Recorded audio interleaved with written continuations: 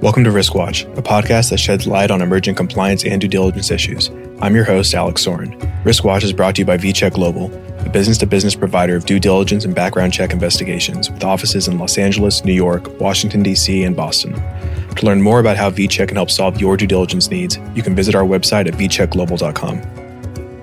In this episode of the podcast, my colleague Rahul Ravi and I spoke with Mike Blankenship, who is a partner in the Houston office of Winston & Strawn and focuses his practice on corporate finance and securities law.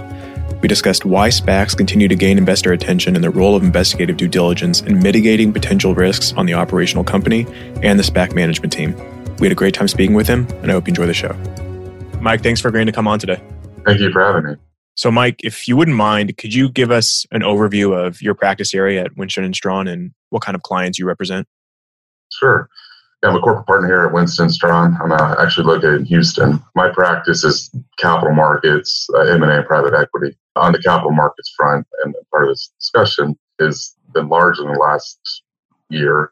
I've been quite busy with SPACs on the IPO front, but also on the de-SPAC side. And the client ranges from energy type clients to healthcare to technology type clients. So it's a range of them. As a capital markets attorney, federal securities lawyer, we see quite a bit of different types of industries out there. And for people who are listening that may not be familiar with SPACs, it'd be helpful if you can break down how a SPAC works and what it is. Yeah, essentially a SPAC is a special purpose acquisition company. It's formed by a group of management with a sponsor, whether it's a VC firm or private equity, or guys and gals that are putting together a team with independent directors to form a company, which under SEC rules is a blank check company. And the purpose of that company is to go out and acquire or combine with a private entity or some other public entity or a roll-up type strategy where they're buying several others, but to take it public, essentially. And they'll come out, typically the sponsor will have a promote of 20%. So they'll initially buy the shares, founder shares, $25,000. They'll have 20% after the over-allotment or not. If there's no over-allotment or the underwriters don't do more, they'll forfeit those additional shares. So it's actually 25%, but then they'll forfeit back to 5%. So really, it's just the purpose of going out, making some public, holding 20%. And the way it works, there are some complications around the way it works. But there also is part of that. There's people who invest in initials in a SPAC will get a unit, which is comprised of either a warrant, whether it's a half a warrant, a third a warrant, fourth, whatever it might be, based on the experience of the company. The warrant really is the risk piece that gives a lot of upside to the management, to anyone that owns it. And those units will break off 52 days later after the IPO. The way that the management and others pay for it through a private placement of warrants, and they'll buy in, because the typical cost of a SPAC is about 3% of the total trust size, which is 2% to the underwriters and then 1% for legal, your D&O insurance, your accounting, and auditor fees. Compared to IPOs, how familiar are the clients usually with the management team of a SPAC versus when they're taking a company public through IPO? When you're going through an IPO, the management is pretty well known. It's been a company that's been around hopefully for more than 3 years, because typically you do need at least 2 years of financials. And so the management of a SPAC is really what they're selling. They're selling their reputation. So you have to sell their bios. And it's critical that people understand, and it's early on, get background checks and understand what the management looks like and the directors for a SPAC versus an IPO, which is very similar, but they've kind of been out in the market doing other types of private raises to get to that IPO, that inflection point where they're ready to go public.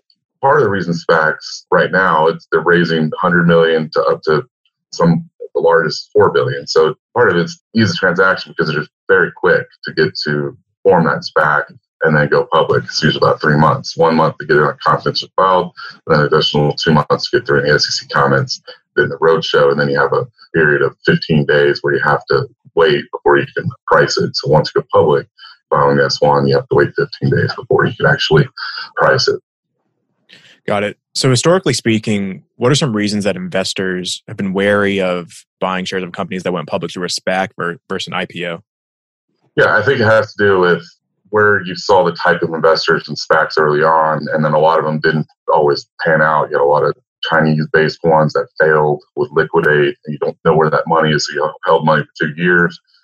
are getting T-bills, getting an interest on that, but then you're really not seeing the deals get done. So there was some anxiety and worry about that. Whereas an IPO, we've seen a lot of that activity. First day, big pop. So investors are getting more money. And there's more diligence done on the company, essentially, because you are writing up in the S1 about that company. So there's a lot more in the management discussion, a lot more in the financials. They're already PCAOB type financials that have been around for at least 2 years. And there's a real scrutiny around the company to the IPO stage. And it takes a much longer period. I mean, you have a 4 to 6 month period as opposed to a 3-month period. Right. So Rahul, I know on our end, we've seen an uptick of SPACs coming in and the due diligence required to do that. What do you think has been driving that recently?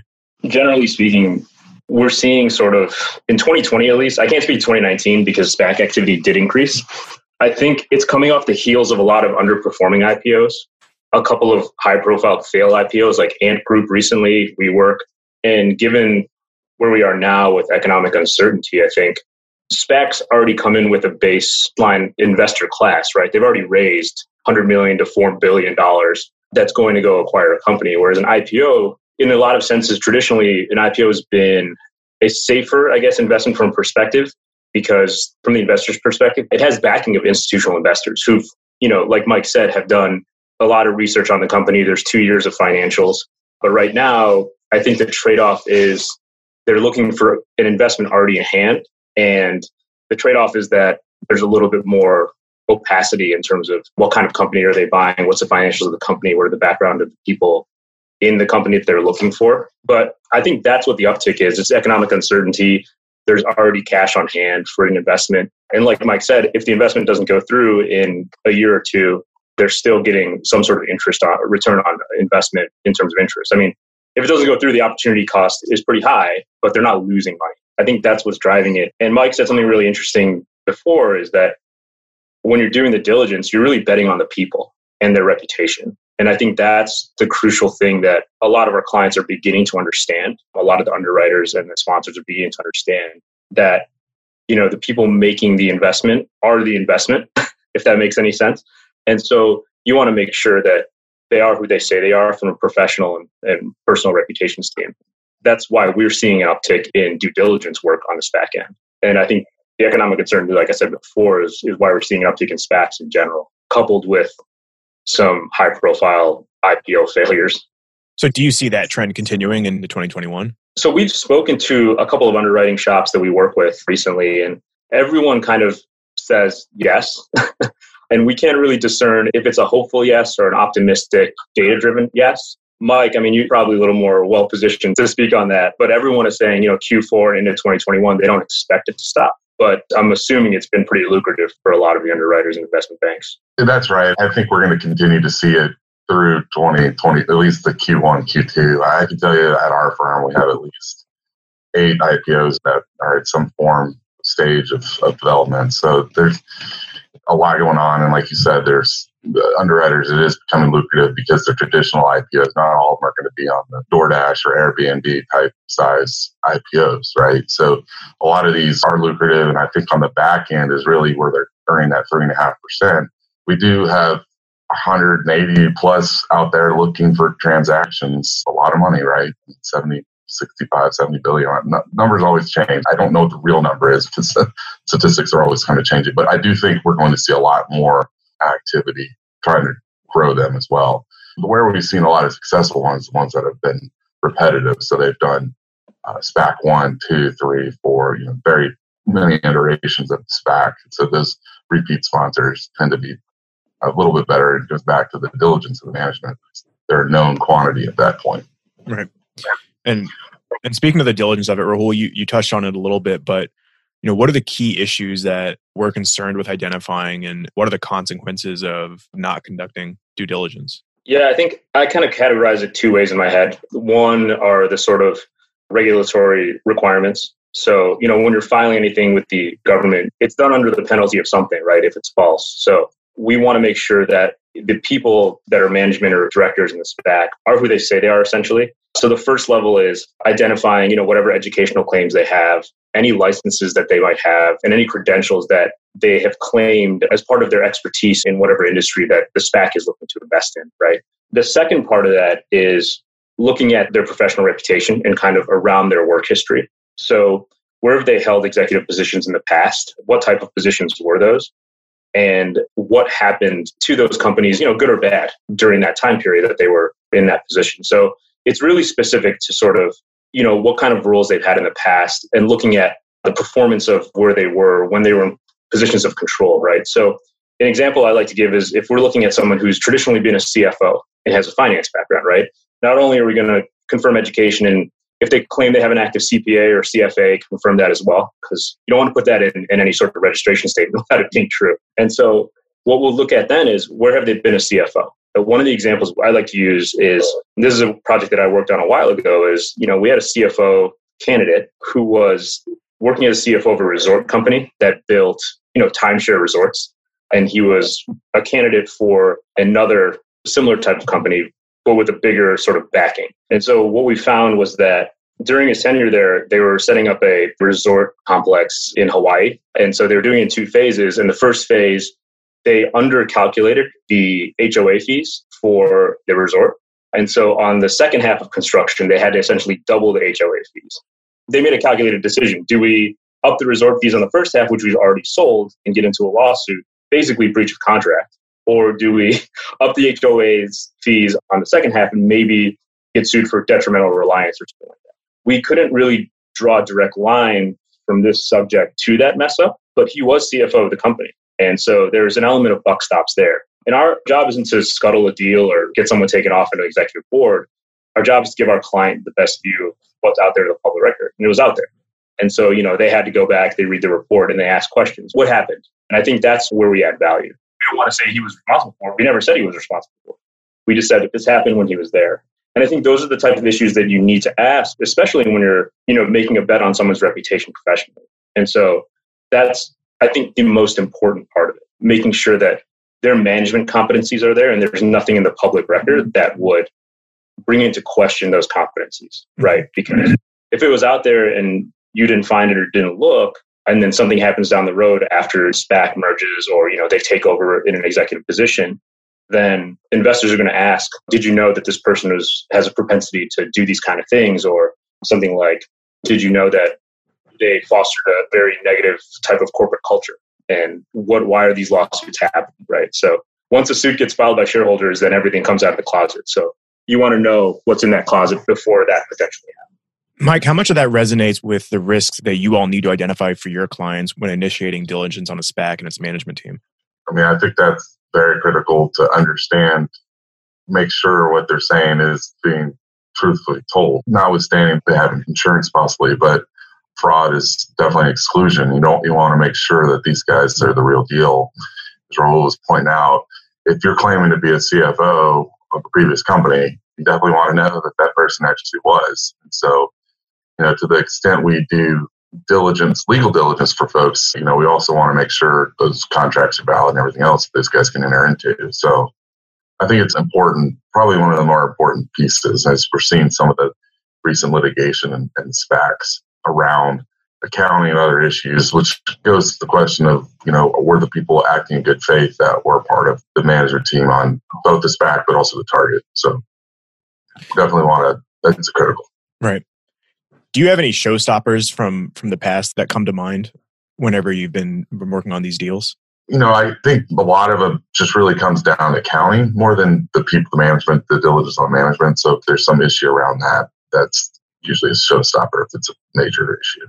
But we haven't seen as many deals come through just yet. And I think we're, setting up for 2021, you're going to have a lot more of these that people are really going to need to diligence question because, you have 200 million and then you need 3x of that. So they're going to have to raise money through a private placement. So you have even more money going toward these guys and plus some equity rollover. So these large valuations, you really have to understand what you're doing on the back end. If somebody's telling you in 3 years you're going to have X amount, you need a real basis for that. And you need to make sure the people are telling are the real deal. Whether you're looking at a SPAC or an IPO, from your experience, what's the spectrum of a client's tolerance for risk or adverse issues that could come up in the course of diligence. Oftentimes when they're already aware of adverse things that are out there, whether it's past litigation or negative media. What's the spectrum of risk that you've seen? Yeah, I think you have some that can get a little gun shy based on sort of contractual, what the company actually has done and what contracts they have, to ones that just may not trust the actors that are part of that transaction. And I have seen that where the CFO said he went to some college and they found out that he didn't go there, so they had to kick him off before. That actually has happened, and it is important to verify that. But I think from a risk tolerance, it really does come down to understanding the value of the company and what contracts, and notwithstanding what you said, the litigation risks that are maybe out there. Some of that's mitigated through indemnifying or insurance. Rahul, on our end, what have you seen in terms of a client's tolerance for risk, and what steps do we take, like you said, not to be deal killers, but to provide more color and context to any adverse things that may come up? Yeah, I think in my experience, I think there haven't been many times where we're aware that a deal was killed because of something that we reported. And when it has been, a lot of it's been, like Mike said, education. If we couldn't confirm a degree and they couldn't provide a transcript, I think our clients do as much as they can to follow up on stuff that we report on. A couple of times there's been small criminal convictions that maybe the person hasn't disclosed to the underwriter or counsel that comes back. And then, I think sometimes the nature of the criminal conviction does play a part in it, but I think it's more so the lack of integrity or the fact that it wasn't disclosed by the person plays a bigger role than anything else. But I think the products that we provide are meant to give our clients more insight to ask better questions when they're looking to, invest in a company, do an M&A or sponsor a SPAC or IPO. And I think that's what we focus on. We also try not to settle on, one source for adverse info, right? One of the things that, having done this for almost 10 years now, you're looking at the total, multiplication of just types of sources on the internet, like blogs and Glassdoor. Clients come back and say, why weren't we aware of these Glassdoor reviews? Well, it's a Glassdoor review. It's not a New York Times article, or it's not a trusted industry source. And we're assuming that you found that. We could put a negative Glassdoor review. It's like 4 stars and the CEO has 1.5 or 2. That doesn't really mean anything. And so we want to provide corroboration and confirmation so that information is just the best type of information, right? Not just something that we found. Yeah. Mike, whenever you do get these kind of reports, what are things that are definitely not helpful versus the things that are helpful? Yeah, I think it's helpful to really some of the verification that comes out, like Rahul was pointing out, make sure there's nothing in the background. I do think by industry, I've actually seen that as well, where there's a DUI charge on somebody and they didn't report it back maybe 20 years before or something. So you lose trust in people. So I think part of the reports that verify the accuracy of what's said. And then clearly on the other side is omissions and what those omissions look like. So just becoming aware of both sides, verification plus omissions. When you're working with sponsors on this, how closely do you pay attention to possible related party transactions? So one of the things we like to do is, even if we don't know random LLC that this person might be a member of does, we do report it. Has that ever raised a question, or would that raise a question to the subject of the report as to, what is this LLC and what does it do? Yeah, I think if there's a spider web of related party transactions or relationships, you do have to question whether or not what they're doing here. Are they doing it just to use that money to fund some other related party, or they're really doing it because they do think that way down the road, maybe they will have that transaction? So you want to make sure the ownership structure is not some intricate web, not just from tax perspective, but also they're just putting shells together for some reason, which we all know historically a lot of large companies have done and gotten caught and then go under, and it becomes a huge problem for the economy. Before you guys get started with this, do you have your clients go to the management team and say, you guys need to disclose everything that's out there, fill out these forms, anything that may be in your past, don't forget about it? Or do you just kind of wait and see what comes up? We have D&O questionnaires that they fill out. And also our firm, if it's not somebody we know and they came to us, we do a background check abroad. Not surprised you guys, but we do a check. But we do have a D&O questionnaire where we ask a series of questions required either by the exchange or through SEC requirements. Well, look, I want to thank both you guys for taking the time today, and I'm sure this is going to be really helpful for a lot of professionals in our space. Thanks again for joining, and have a great weekend. Absolutely. Thank you. Yeah, thanks a lot, Alex.